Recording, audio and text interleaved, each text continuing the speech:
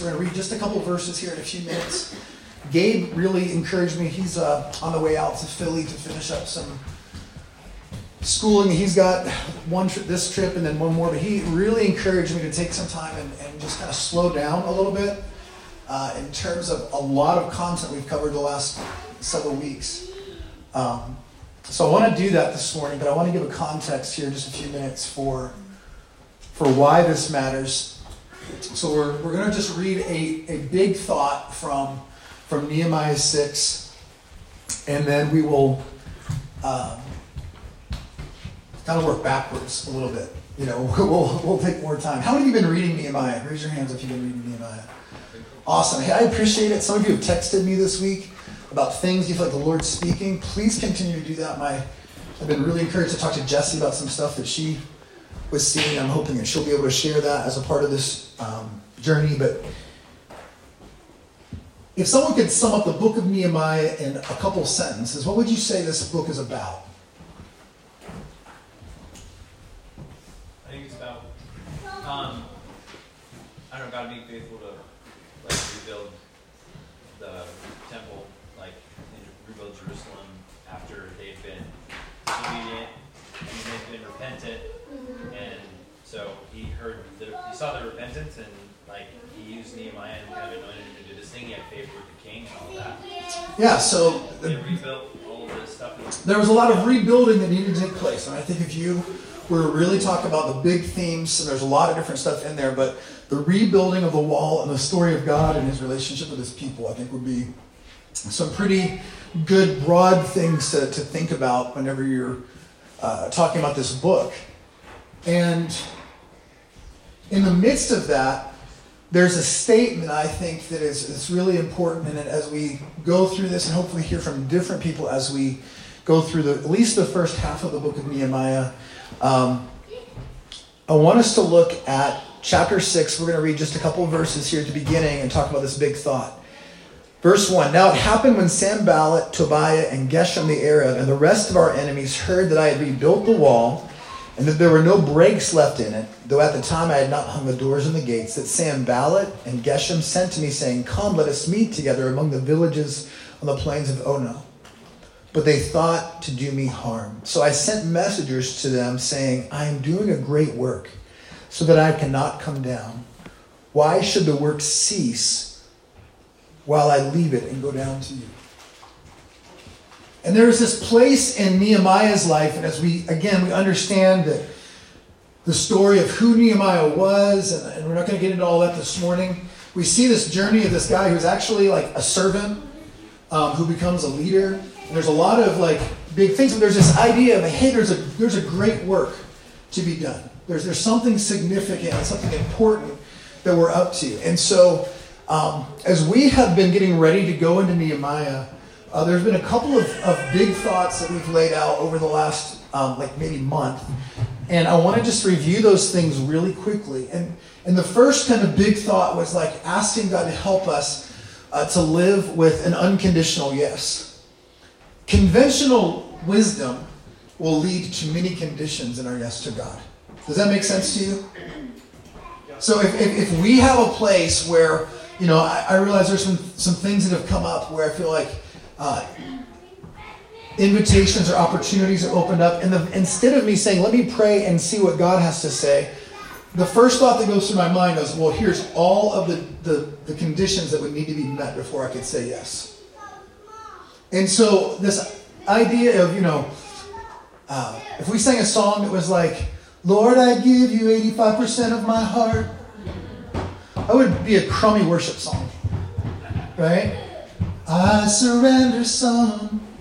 That would not work. So we can talk about things like living with an unconditional yes, and those things can sound good. They can make good songs. They can make nice bumper stickers. But what that really means for us is challenging to us. And so we just talked about as we prepare, and we can pray things like, God, make us ready for increase. And this could be in our collective journey together as a church family. This could be in the body of Christ. This could be you as an individual.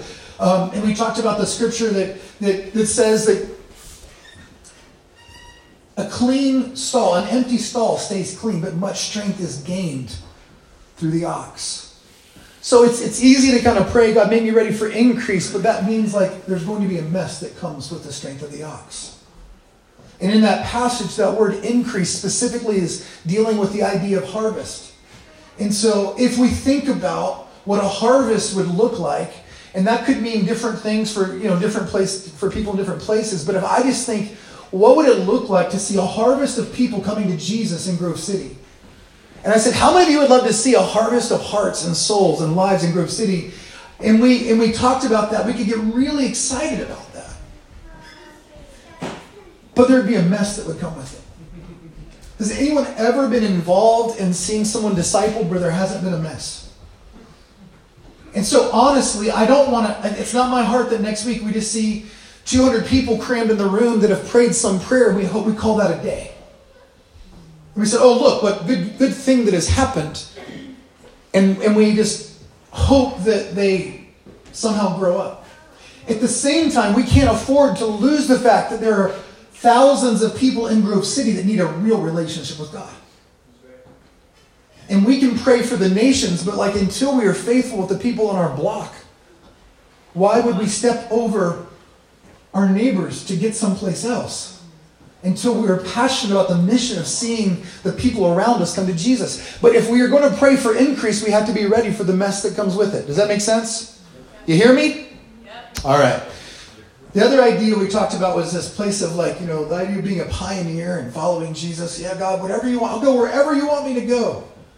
Sometimes, again, that sounds really good.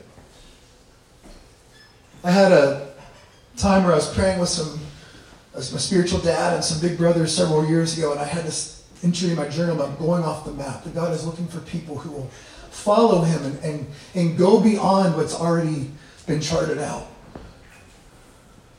That sounds really good. That sounds kind of adventurous. But then when you think about, if you can see the little picture behind this, when you see like there was people who got on boats back and they thought the world might be flat. We might fall off the edge. And going off the map, the idea of pioneering can sound really good without ever taking a step. Without ever saying, what does that look like? What does it look like for us to learn to love each other in a way that the world could recognize that we belong to Jesus? Man, we can pray that prayer and be sincere, and then all of a sudden, whenever there's a family in need, and when you got money, it's easy to give money. If you don't have money, it's not easy to give money.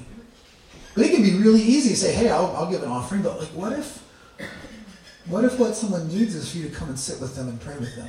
What if Derek and Laura, as they are continuing in their journey, what if what they need is someone to come and hang out with Josiah while they take a nap?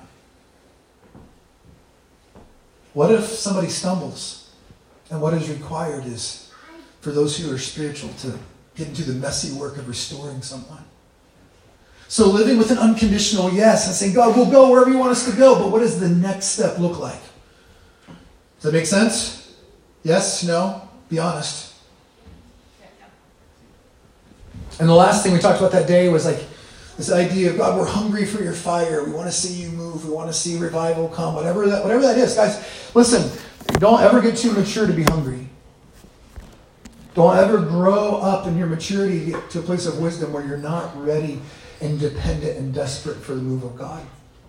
Peter talks about the day of visitation in a way that he says, hey, you should live in a way that when the day of visitation comes, people who have kind of mocked you in your faithfulness would recognize that God has shown up. It would validate your life. So we're not talking about praying for the fire of God to come in a ways that empowers us to live careless, reckless, irresponsible lives. But we're talking about a sincere desire that I'm not going to call following Jesus just managing my life by my own strength. There has to be something where my dependency is built into him. And so living with that unconditional yes is, I'm hungry for fire, God, and so let me lay down on the altar. You can have my life. And so those things are a part of, I think, preparing us to talk about God's great work. Because there's a great work that God's called his people to. And this is not AOX Vision Sunday. I'm not talking about that at all. I'm talking about God's got promises in his word. There's things he uses to talk about his people. There's things there's things that he says to describe his heart's intention for the world. And we don't have to be just passively waiting to see what happens next. He is inviting us to cooperate in his great work. He is inviting us to step in with him.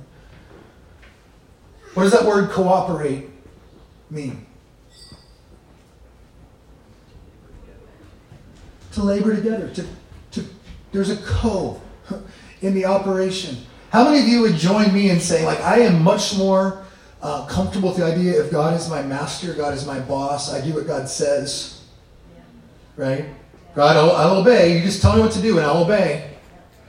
But the language of the New Testament that we are laborers together with God is very specifically not boss-employee language. God does not need us to do his thing.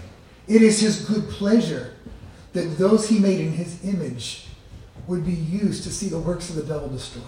I mean, look at those guys back there on that couch. I mean, just look at them. Yeah, someone should take a picture. I mean, it's just stunning back there. It's like the future Mount Rushmore of something great. Right? Like, we could talk. I mean, like, listen, I have a lot of love and affection for these guys. I don't even know them that well, but I know, like, the amazing potential. So everybody say potential.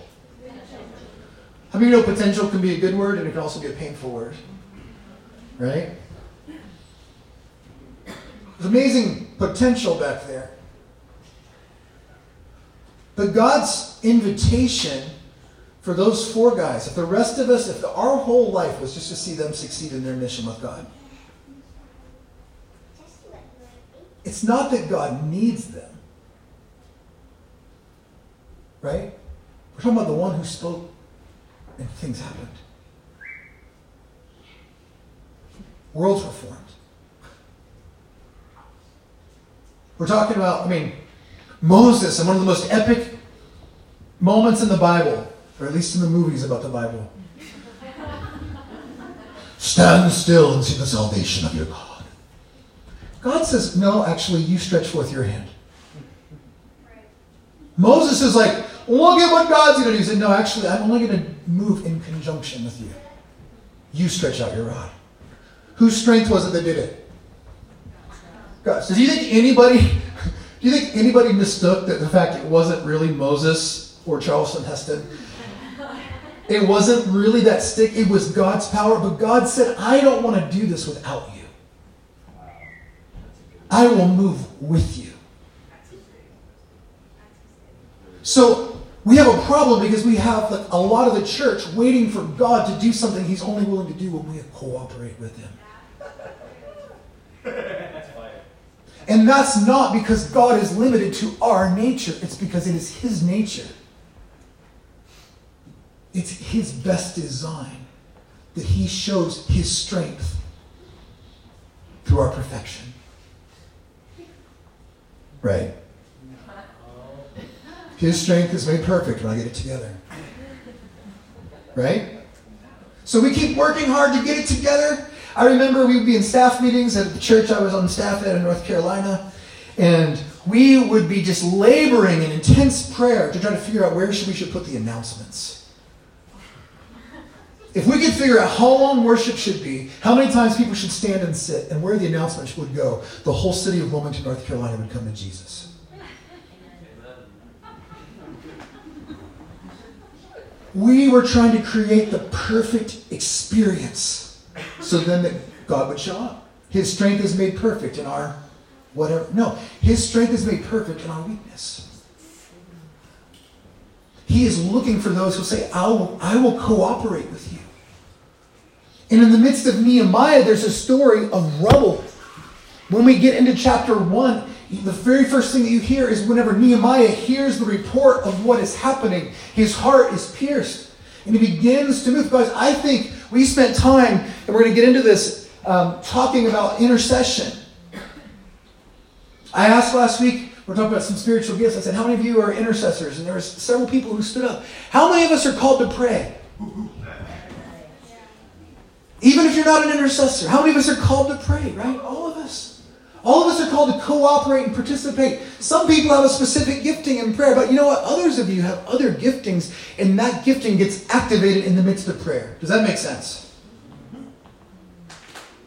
But God is not looking for people who will only pray. He's looking for people who will pray and then take a step. How are you guys doing? You guys okay? So here's just some big thoughts we're going to go through in the book of Nehemiah. We're talking about intercession. There's things for us to learn about leadership, about building, about battling, about focusing, about finishing. There's a lot for us to uncover in Nehemiah. There's things about discretion that I learned in the book of Nehemiah. Nehemiah did not, reading the book of Nehemiah years ago when we were getting ready to move to Grove City really changed the way I thought about leadership. Because Nehemiah did not go and hire a consulting team to create a great plan and then broadcast it. Nehemiah knew how to keep his mouth shut and pray and wait for the timing of God. There's a lot of things we can learn in this book. But I want us to think about the scriptures we talked about this morning. Because I want you to understand that whether it's for you as an individual, whether it's you and your household, the people that you're committed to as family, the ones that you're walking with. Some of you are walking with roommates right now and you're trying to figure out, I don't even know if I want to live with this person or not. It is healthy for you to work out your faith with others. Doug and Jamie just looked at each other. Amen. It is a good thing to work out your faith with other people. If one sends 1,000 to flight, how many should two send? 2,000. Oh, but that's not how math works. Bible math means it's exponential. It's a new word. Exponential increase when I learn how to be connected with others, because that thing that connects me is the Spirit of God, and the Spirit of God is where all the power lies. And so in cooperating in God's great work, as we got ready to talk about that, and this brings us to our review from last week, as we got ready to talk about that, I realized there's a lot about building, a lot about battling that we're going to learn in this book. But if we're going to be in charge of building, and there's any place where we are not fully active in our spiritual gifts, then I really felt personally like I needed to repent.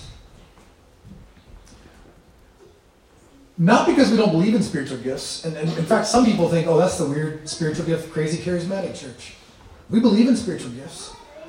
But I think our emphasis on wanting to see people grow and live out of their relationship with Jesus and not just live according to their gifting, right? In some ways, the cultural strength of identity became a place where we kind of disregarded gifting. How many of you were here last week? Raise your hand. Will help me out. So I'm not going to spend a lot of time talking about this, but I just want to say, I recognize there are places where I've seen people's giftings used and exploited to build ministry. We want nothing to do with that. That's not what we're after. At the same time, if God has given gifts to be used to build up the body, then we need to make sure that we are asking God to change the way we think so that we are fully operating in His design. I was at a ordination service for a friend of mine in a Methodist denomination. And the bishop of the whole North American church gets up to speak. And it was so impactful to me.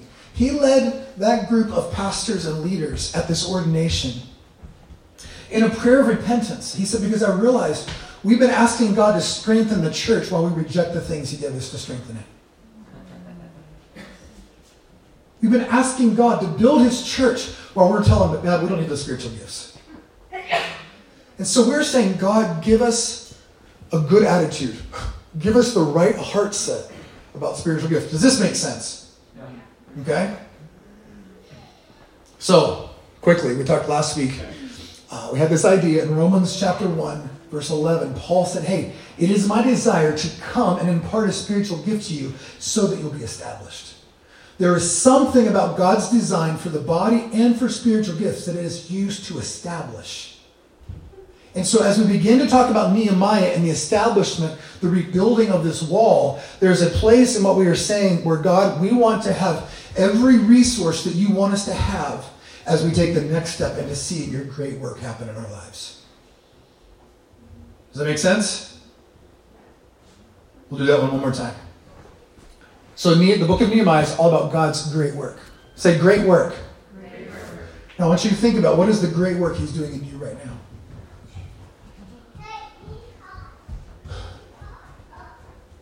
Solomon said there's a time for everything under the sun.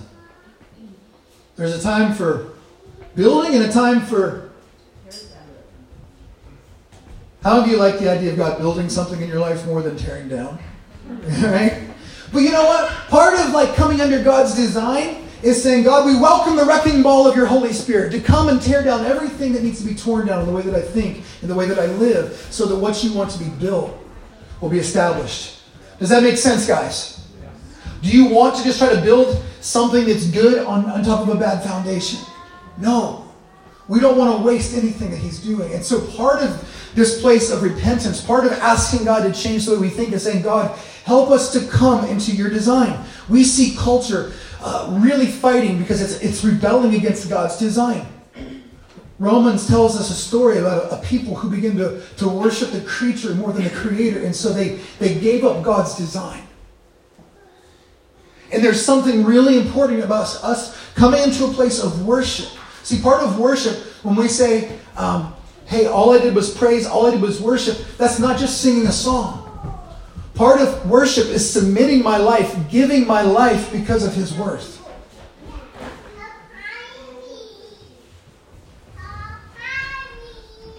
And so what we're saying, big picture, is, God, as you do your great thing in us, we want to have the right attitude about everything that you're giving us to see that happen in our life. Guys, I'm not talking about the organization of our church, although I pray that it affects that. I'm talking about our lives being knit together, our lives being knit together in him, and our lives being knit together with each other. I'm talking about us getting into shape. Again, so important. The church is so out of shape, we've developed theologies to cover up the fact we're out of shape.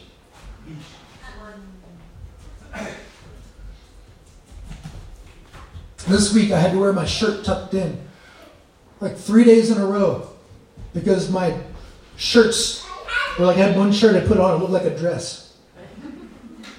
Guys, I'm just at the beginning of getting in shape, but the things I used to do don't look good anymore because it doesn't fit. There's so many things. As we begin to get in shape, we're going to have to leave excuses that we used to use. Are we a little bit out of shape? Or are we just say, God, come and help us to get into shape as a church so that we look like what your word says we should look like? Does that make sense? So we're saying, God, I want every part of your design for that. I want every part of your design for that in our lives. So there's 4 thoughts, and then we're going to pray. I have one thing to share with you. All right. Here's 4 things we said, at least. I want to just make room for this morning. Mitch, why don't you go ahead and come on up here. We said attitudes revealed in Scripture include eagerly desiring the gifts. And I mentioned to you that I grew up under this thought of a really awesome, amazing believer by the name of A.B. Simpson, who was the pioneer founder of the Christian Missionary Alliance Church. And he said, here, Mitch, let's grab that stool and you can just hang out for a second. He said, seek not, forbid not about gifts. And that seemed like a pretty balanced view at the time. But seek not, forbid not does not fit into what the word says if eagerly desire spiritual gifts. And so what we talked about last week is, God, if there's any place in our hearts where we've not had an eagerness and desire to grow in being active in spiritual gifts, by your kindness come and change the way we think. For Paul tells Timothy, don't neglect the gift that's inside of you. So not only eagerly desiring it, but once we understand God's given a gift, that we're not going to neglect it.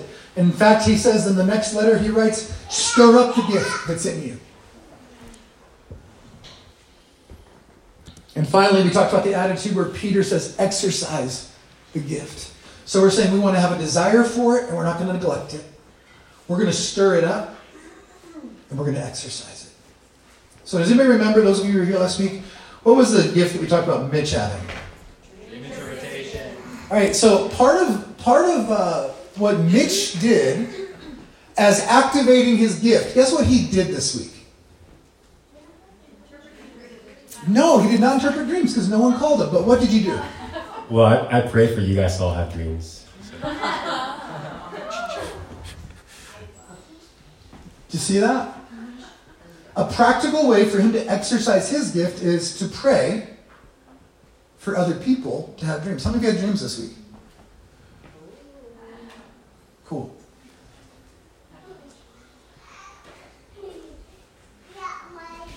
Does anybody have a dream you'd like for Mitch to try to interpret?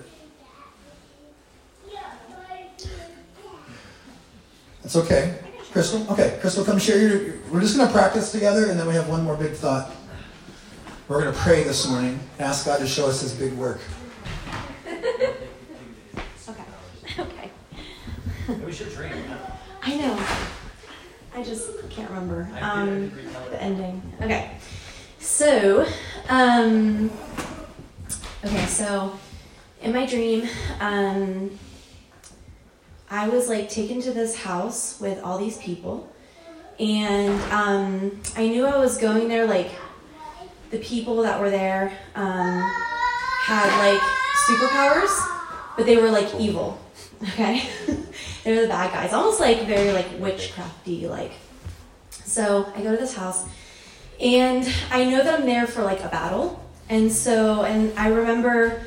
Well, I'll get to that in a second. So there's just a bunch of people in this house, and so they were all men, and as they came out and were like preparing for the battle, each one of them came up to me, and they like grabbed my hands like this because they were like trying to like read me and like figure out like what my like abilities were, and it was a very like I don't know if anybody's ever seen Twilight, but yeah. Okay, thank you. It was a very like Edward and Bella moment where he couldn't like read her, like he had troubles reading her. So none of them could read me. And there was only one guy that was able to read something about me, and he said to me, "Who's Jerry?" Like he knew that was somebody that meant something to me.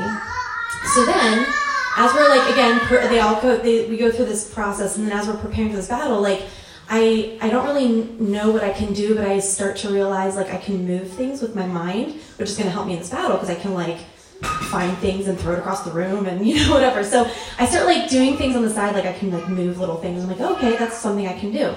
So then the battle ensues, and I don't really remember what was actually happening, but I know I could fly and I could move things. And so you said you kept discovering like all of these different things, like you were like super powerful because you kept like discovering things that I could do. You didn't know. And then did I tell you anything else about it? I can't remember it. I think you won. I was in the shower, so. Oh, thank you.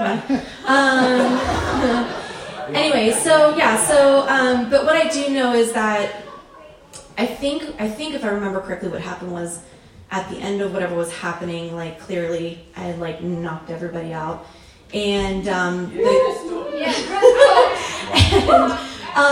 there was like one guy at the end that I feel like if I remember correctly, like I earned his like respect. Like I remember him being almost like the focal point of like being like the lead of this like other side, and I had like he like realized what I was capable of. Yeah. End scene. There you go. Okay, wow, that was a good one. Yeah, it was kind of different. I don't know if I've really had a dream like that, so. Yeah, well, okay, firstly, right off the bat, I feel like it's like a two-part dream. So like there's more that you're going to receive in the future, probably not a very long time, but like there's a second half that's still to come, Okay.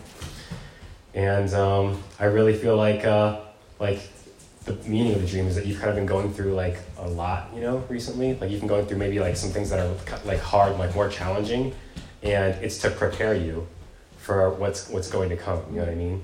And you will like excel like you're gonna find like that you have what you need to like excel in the situation. So what could be like really difficult and challenging was coming up.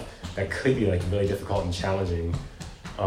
You're going to find it's like quite natural, and because you're already prepared. Yeah.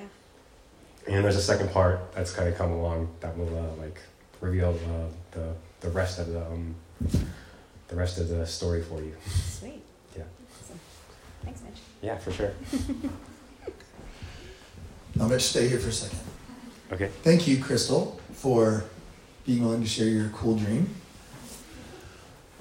It was cool. That was a good dream, yeah. Now, here's the point. The reason I asked Mitch last night, I was like, hey, I said, has anybody called you with dreams to interpret this week? He said, no. And he said, I've been praying for them to have dreams. I've had several people this week tell me, man, I'm having a lot of dreams this week. Now, how many of you think the gift of dream interpretation would be kind of cool if you had that? Just raise your hand. Right? So praying for someone to have dreams is cool. If you have the gift of service, like praying for someone to have needs.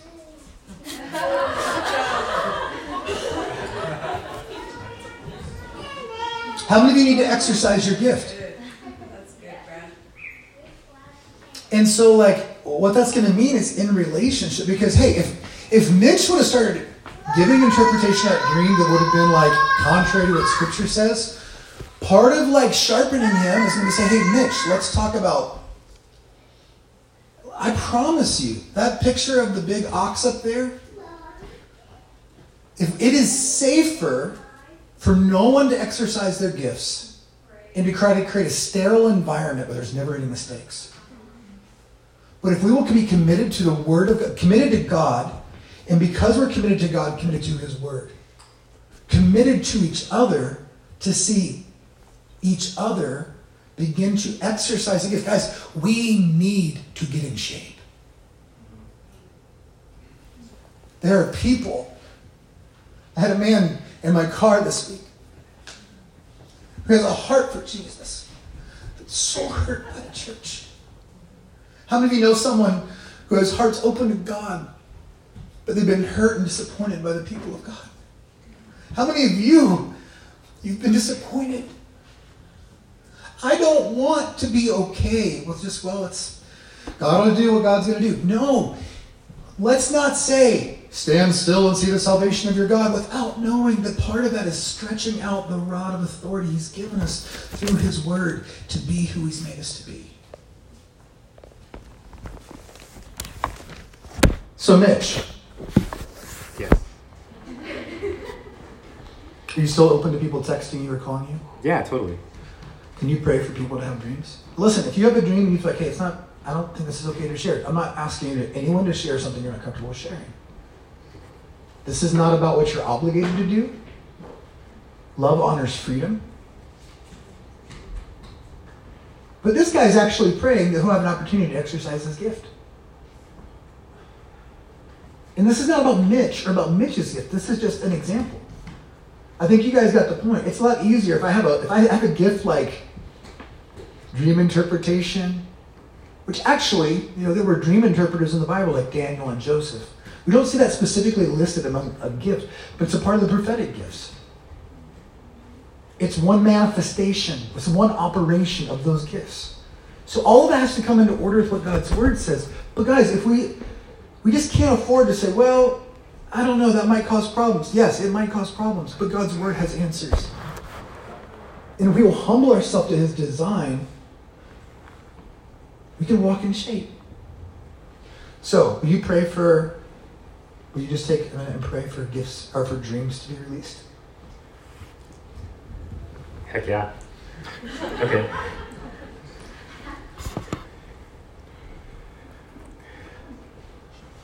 Lord God, thank you so much for this power of the Holy Spirit, Lord God. And Lord, we ask now that you reveal yourself to us and reveal something of your truth, Lord God, and yourself and your presence to this community, to this body through dreams, Lord God. And we ask that you speak to us in dreams, speak to these friends and family in dreams, Lord God. And Lord God, we ask that you help us to remember the dreams when we wake up, and we ask that you help us to feel like open, and give us like a heart that we can sort of even to the point of being vulnerable to share, Lord God. And we ask that you Lord, we ask that you just bless us with dreams in Christ Jesus' name. Amen. Amen. Thank you, Mitch. You can sit down or you can just hang up here, whatever you want to do. But either way. Yeah, you're sitting there. I just wanted to give you the option, that's all. All right, let's read this scripture together. This is in Ephesians chapter 4. Till we all come to the unity of the faith and of the knowledge of the Son of God, to a perfect man, to the measure of the stature of the fullness of Christ. Who is he describing right here? Who? The body, the church. This is what he says that we should look like.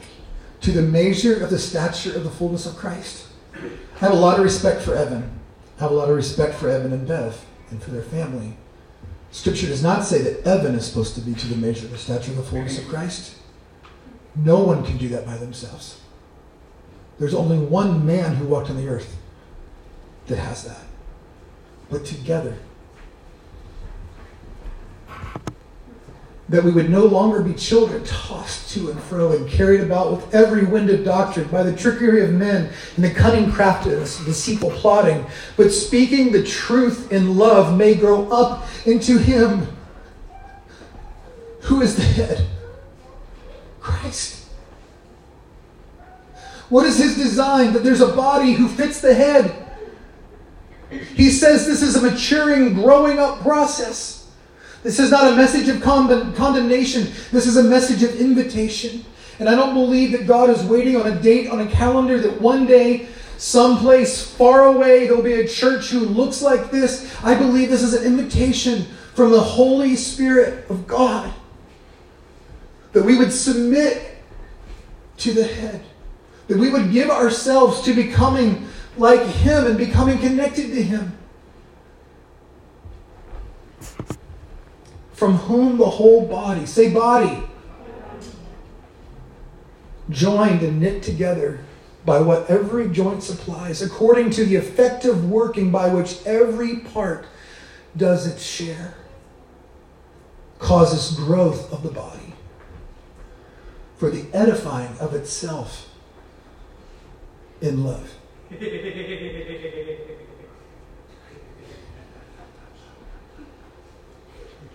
That looks like heaven on earth, man. Every believer on earth is doing that. Oh my God. See, there's a big work to be done, but you have a part in it. Sean Burke, would you be able to come here, buddy?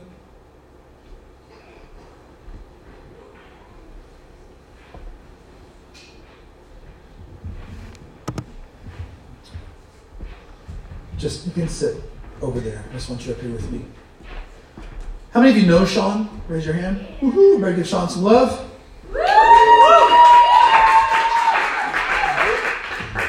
Sean has been a massive part of our family since 2002.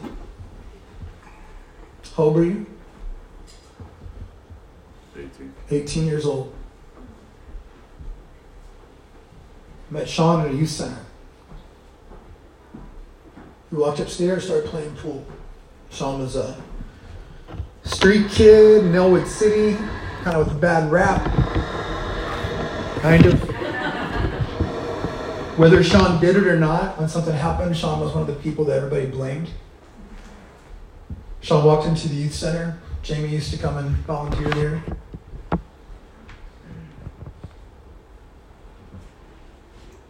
As we got to know Sean, we had to hear his story. Living on the streets. And he really got a place in our hearts, especially Adrian. I remember one night it was really late. It's about 20 degrees outside, and Adrian said, "You get in the car, go find Sean. He can't be outside tonight." When we got Sean and we brought him into our house, This story is not about how Adrian and I did some great thing for someone who needed it. It was how Jesus did a great thing for us. Because we needed it.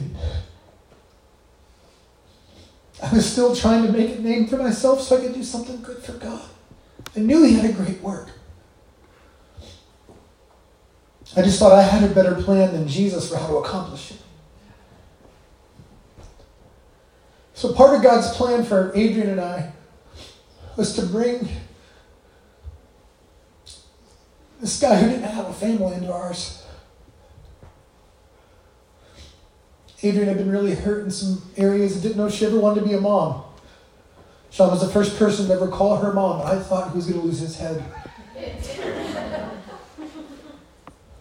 Adrian just looked back and said, if you're going to call me mom, I'm going to act like your mom. In the journey to our daughter, God used Sean to heal Adrian's heart to be a desired family.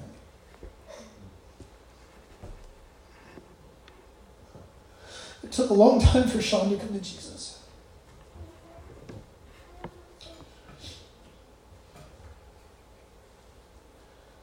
Some friends gathered in a room one night.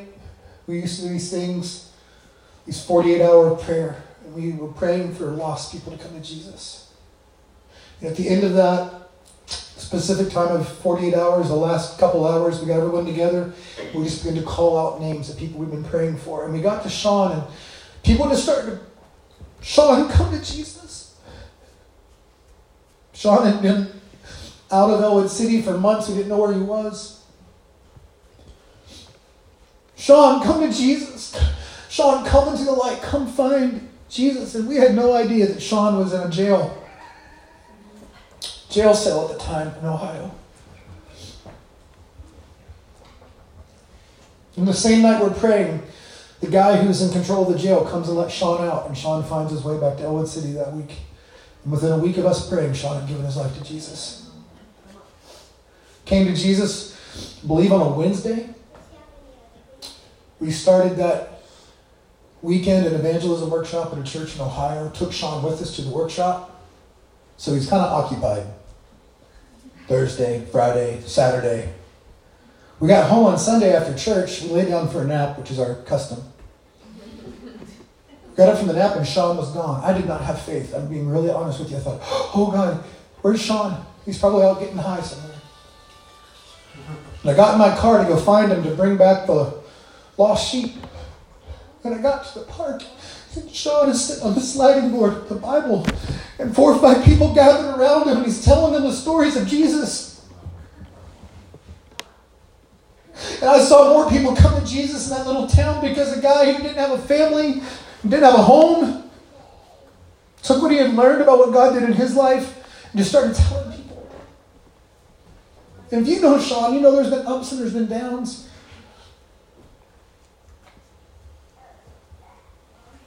But the power of gospel is not limited to how much we have it together.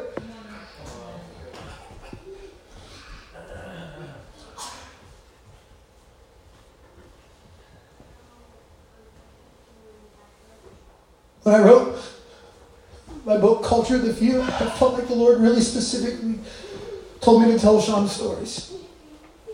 There's been many other people that have come into our lives that God has used. A lot of us, we've journeyed together. You understand what I'm saying? We've learned these things together about following Jesus. God used Justin Siders a lot in my heart.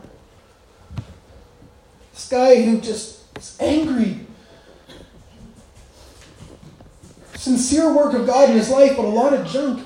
And I saw him lashing out against people who were trying to help him. And God really used Justin because Justin didn't seem worthy of my love because of the way he was treating my friends. Does that make sense to you? See, I was taught in ministry that you invest in people with good potential because that wears a good return on your investment. But it's not what Jesus did. Come on. He actually didn't just do it. He said, don't throw a party for someone who can throw a party for you, but find someone who has nothing to offer. Do you hear what I'm saying?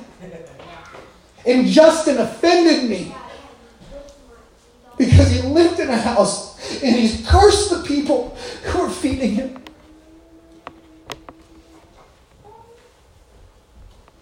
the midst of. God just said if you're going to love him according to how much he deserves, it's a different standard than loving him with the love I've given you. Do you hear what I'm saying? God's got a great work, and he wants you to know what your part is. What is your part as an individual? But he also wants us to know our part together. For some of you, you've had dreams in your heart. And they're clear dreams. And you feel like God has asked you to lay those dreams down as a part of following him. And sometimes, again, that seems like if we were to talk about laying down everything. How many of you know he's worthy of us laying down our dreams? But then it's hard sometimes because while you're laying down your dreams, it seems like God's fulfilling somebody else's. Is that a real thing? Yeah. And there's a whole version of church where we just pursue dreams and call it Christianity, and that's not what the Bible has to say. There's a God purpose. There's God purpose in your desires. But those desires never become the idol that we worship. Your gifts, if you begin to worship your gift more than the gift giver, it's an idol.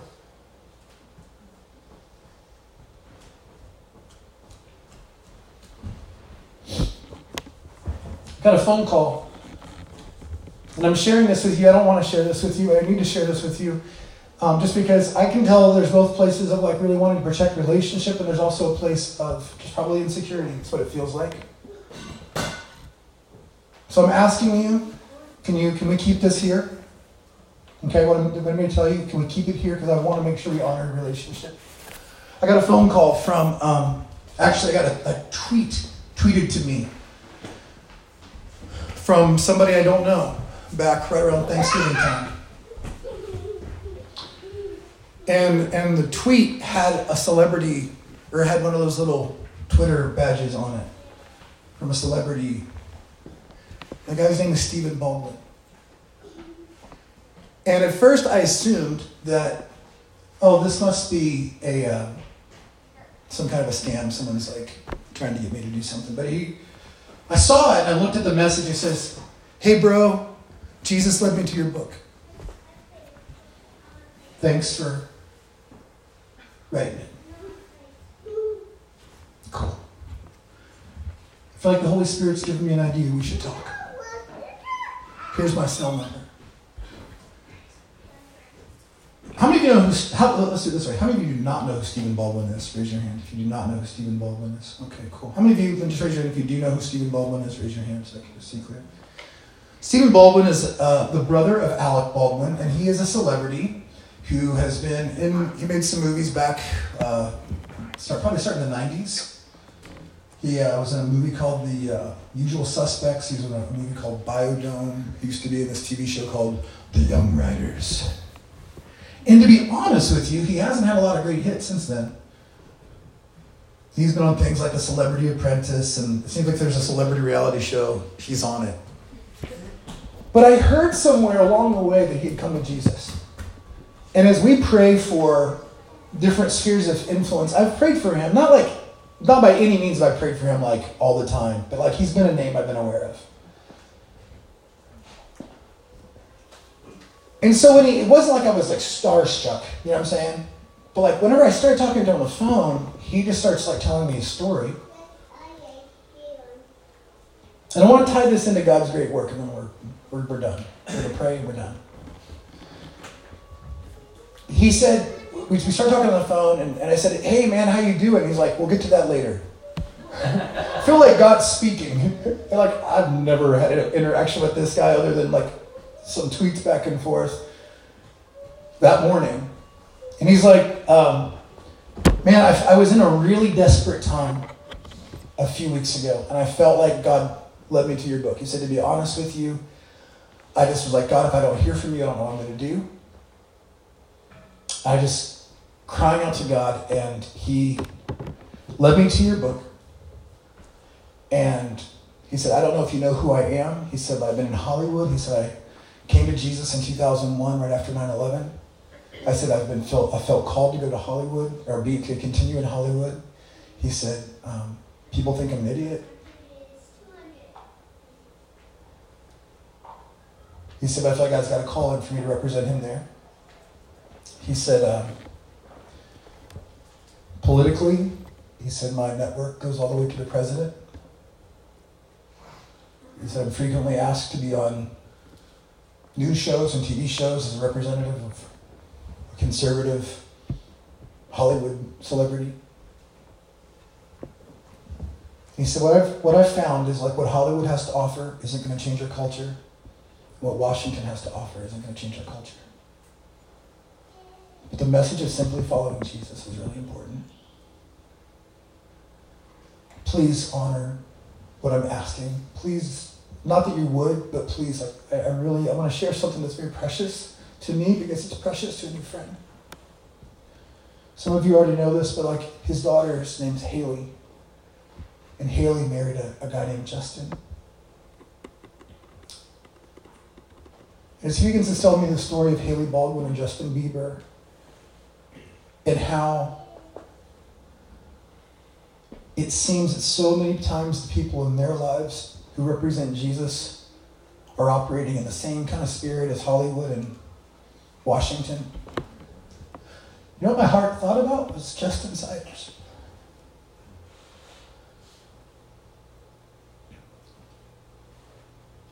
God's great work is not just to try to reach famous people. You know that? Don't know him, almost hear what I'm saying, but like, if our ministry would somehow feel more significant because Justin Bieber was here than it would because Justin Siders is here, then we'd miss the gospel of Jesus Christ. Because he began to tell us a story about what he's seeing happening and the danger in a generation where if you want to make a difference for Jesus, you feel like you have to grab a stage and become somebody. He's like, that'll never lead us to the way that Jesus lived. We talked for a long time. And he texted like almost every day.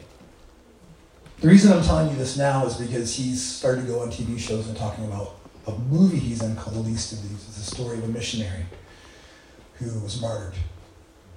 But he's now also talking about the book, The Culture of the Feud, by Pastor Brad Mckoy. And I didn't want you guys to somehow find out about that because someone said, hey, that's someone you're connected to. Not that I think that you guys all watch Christian television, or even that I want you to watch Christian television. And here's probably the thing that matters most to me, and bring it back to what we're talking about.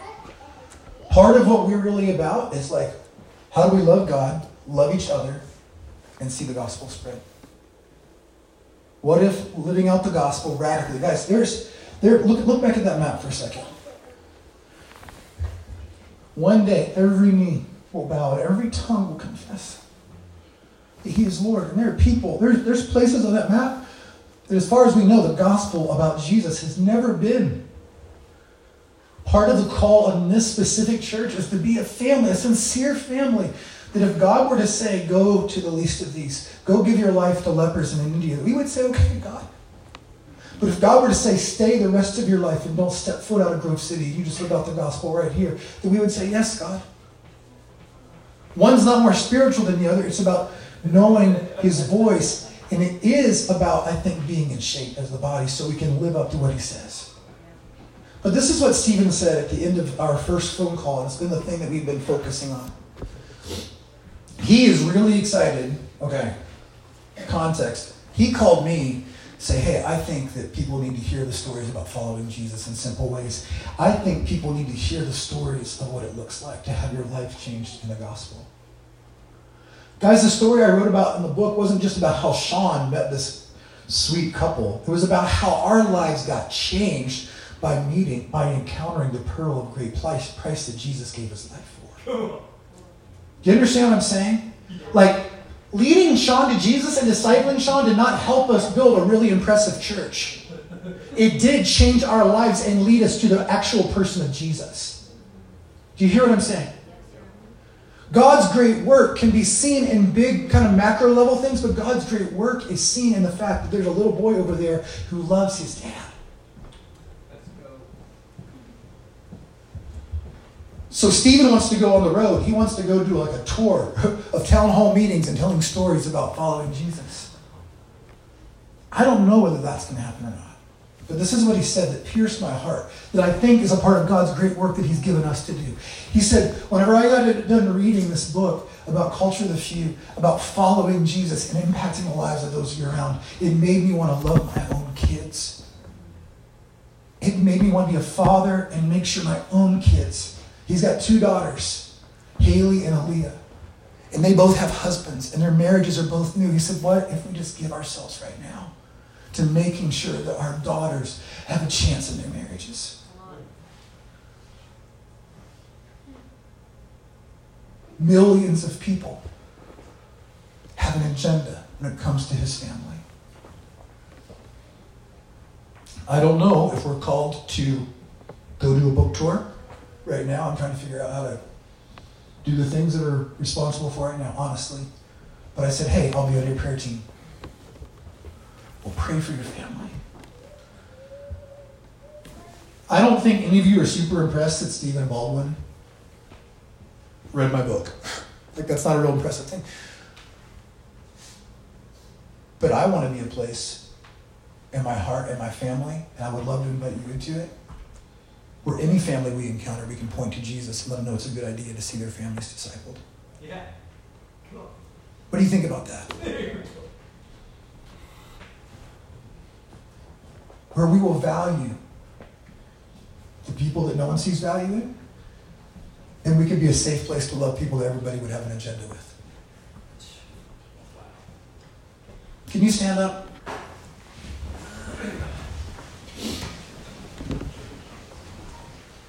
Sean sat in my living room last night. We were making some egg rolls. And I showed Sean the clip from one of the TV shows. And Sean was like, what? It's like, Sean, think about all the stories in the book that this guy's been reading and studying for the last couple of months. And just hit Sean. I said, Sean, God's got a purpose in your life, man. We don't have more purpose. God's great work is not for us to become impressive to celebrities. Don't mishear what I'm saying. The thing that pierced my heart was, the thing that's in our heart is to see the church live as family so people could be empowered to live as family on mission. God's doing that. That's his desire. Each one of you has a deposit. Doug Caggiano is a gift from God. Yes, amen. There are things in this man's life. He carries the character of a king. And I believe that he's a kingmaker. I believe there's ways of royalty that Doug gets at a character level. But it's not just like, well, we'll see how it works out. Yeah. Doug, you got potential. No, there's a heart of a king inside her. There's a way that Doug puts on display something about God that I can't do because I wasn't designed to do that. Yeah. But as we grow in relationship with each other, there's something that God wants to do in uncovering his great work. His great work is not to build a church. God's not looking down. God is not looking at our website or our marketing materials. He's looking for people. Can we pray together? And I want to invite you to get into Nehemiah. Not at an outsider level. But God, would you teach us at the granular, brick on top of a brick level? This was a massive job to rebuild the wall, but God did it with his people. And something about God's design for restoration is whenever he restores something, he always expands it. I believe we can read stories about the church in Acts, and we can say, oh, if we could only be like the church in Acts. But God's not trying to get us to be like the church in Acts. He's inviting us to be like his son Jesus, to the measure of the stature of the fullness of Christ. What would it look like for Grove City for there to be a representation to the measure of the stature of the fullness of Christ? I don't care if that's known as a church that meets down the road or the church that meets here. I just know I want to be in on it. Let's pray. I invite you And when I say stuff like this, I don't believe there's any kind of magic to it. This is not a spell. This is nothing like that. But there is a place of activation. I think it's important. I just invite you to lay hands on your heart. And I'm going to pray. Don't be limited to the words I'm saying. I'm really inviting you to pray as well. God, we can look at the world around us. God, I can look on the news and I can see our culture is just going off the rails. And I can stand back and criticize or recognize brokenness, God, but the good news isn't really good if brokenness is more powerful than the gospel. And God, I just confess to you, God, I know that we're not in shape. I know there's a lot we need to grow up in. But God, may our hearts be pierced like Nehemiah's was in those first verses of the book, where he hears of the condition of the land. He hears the condition of the great city. God, beyond the culture of this country called the United States, there's a whole world. And God, it's too common to recognize the brokenness in the world instead of the power of your great name. Your word says that the people who dwelt in darkness have seen a light. And God, we say, make us whole so we can reflect your light. Would you come and do a thing in us, God, as we learn how to live with an unconditional yes, as we learn how to take away and build excuses. God, I just admit, God, there's been places where I've built conditions because I'm afraid that you won't show up. God, there's places where I'm out of shape and I've built theologies because I know that I can't do it. God, for every person who would even just say, God, if you just show me what my gifting is, I'd exercise it. And until you show me what my gifting is, I'm going to eagerly desire that you show me. God, heal our wounds, heal our disappointments. God, I'm not foolish enough to think that the people that have been hurt by your church are only the people who are outside this room. God, I know that there are many times that we've been hurt, and we've been wounded, and we've been disappointed, and so we've conditioned ourselves. God, we just cry out to you this morning. God, we want to see your name. We want to see your name put on display. We want to see people recognize your goodness and your greatness. Would you establish your people, God? I don't care if you do it.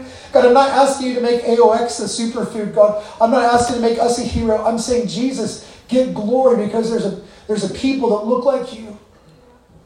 God, I pray for the body of Christ in Grove City and in Western Pennsylvania, God, and in Malawi, and in St. Petersburg, Florida, and in Charlotte, and in Wilmington, God, and in Ann Arbor, and God, everywhere. We pray that you would move.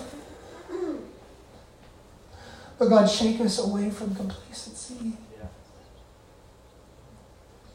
Don't let us settle for a shadow of what you've promised. God, we don't want to be a copy of a copy of a copy. God, we want to see the measure, the stature, the fullness of Christ. Now, God, I pray that you would come and you would mark us. God, I pray for every person who's going to teach, who's going to share as a part of this Nehemiah journey. God, go beyond just the words that are on the page. We invite you, Holy Spirit, to come speak and bring life. God, we invite you to come to convict us. Come correct us. Come encourage us.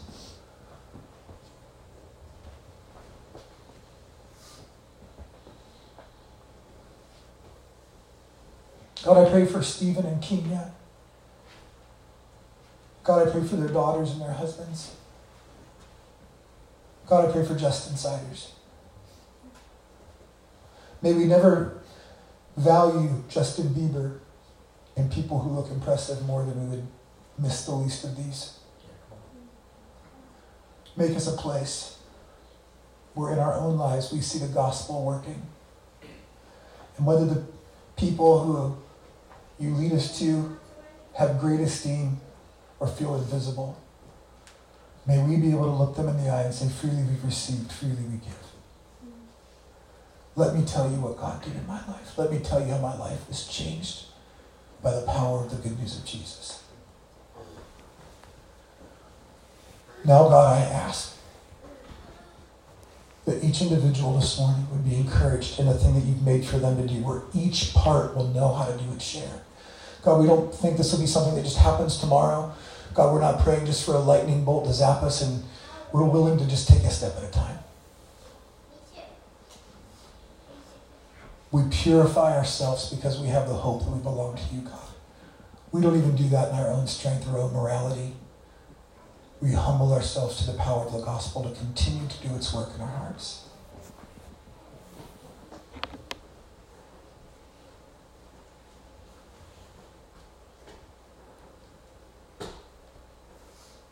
We love you, God.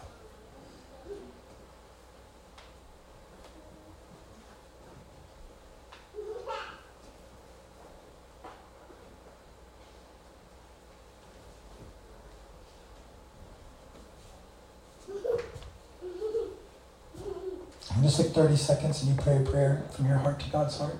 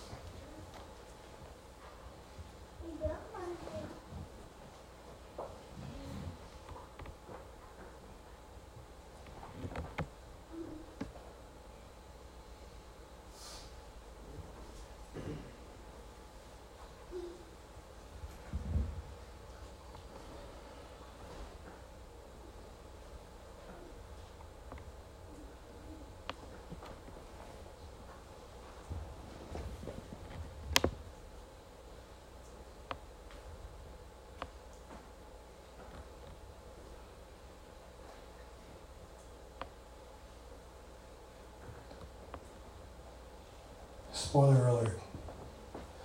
In the book of Nehemiah, there's a thought that it's really important. They had this big work to do, but one of the strategies to do the big work was to everyone do what was in front of their own house. I just pray that you would not be overwhelmed at the thought of what is going on in your life and feel like that's disconnected from the thing that God is doing. I want us to finish our time with this singing the song Jesus, Song for Jesus. And we'll be done after that. There are some new friends here. If you please greet them as we're leaving. If you need prayer, I'll be up here. But you don't have to forget me to pray. There's a lot of amazing sons and daughters of God in this place that have powerful prayer life. Just ask for some prayer. Jesus, all for Jesus,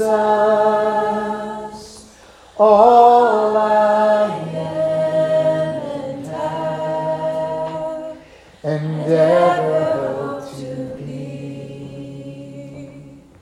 Jesus, all for Jesus, and all I am and have, and ever hope to be. Sing all of my ambitions, hopes, and plans. All of my ambitions, hopes, and plans, I surrender these into your hands. All of my ambitions, hopes, and plans, I surrender these into your hands. For it's only in your will that I am free. For it's only in your will that I am free. For it's only in your will that I am free. Jesus. Jesus, all for Jesus, all I am and have,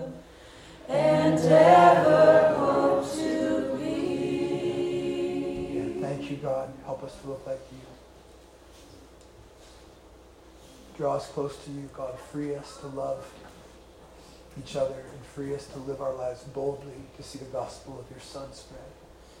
In Jesus' name.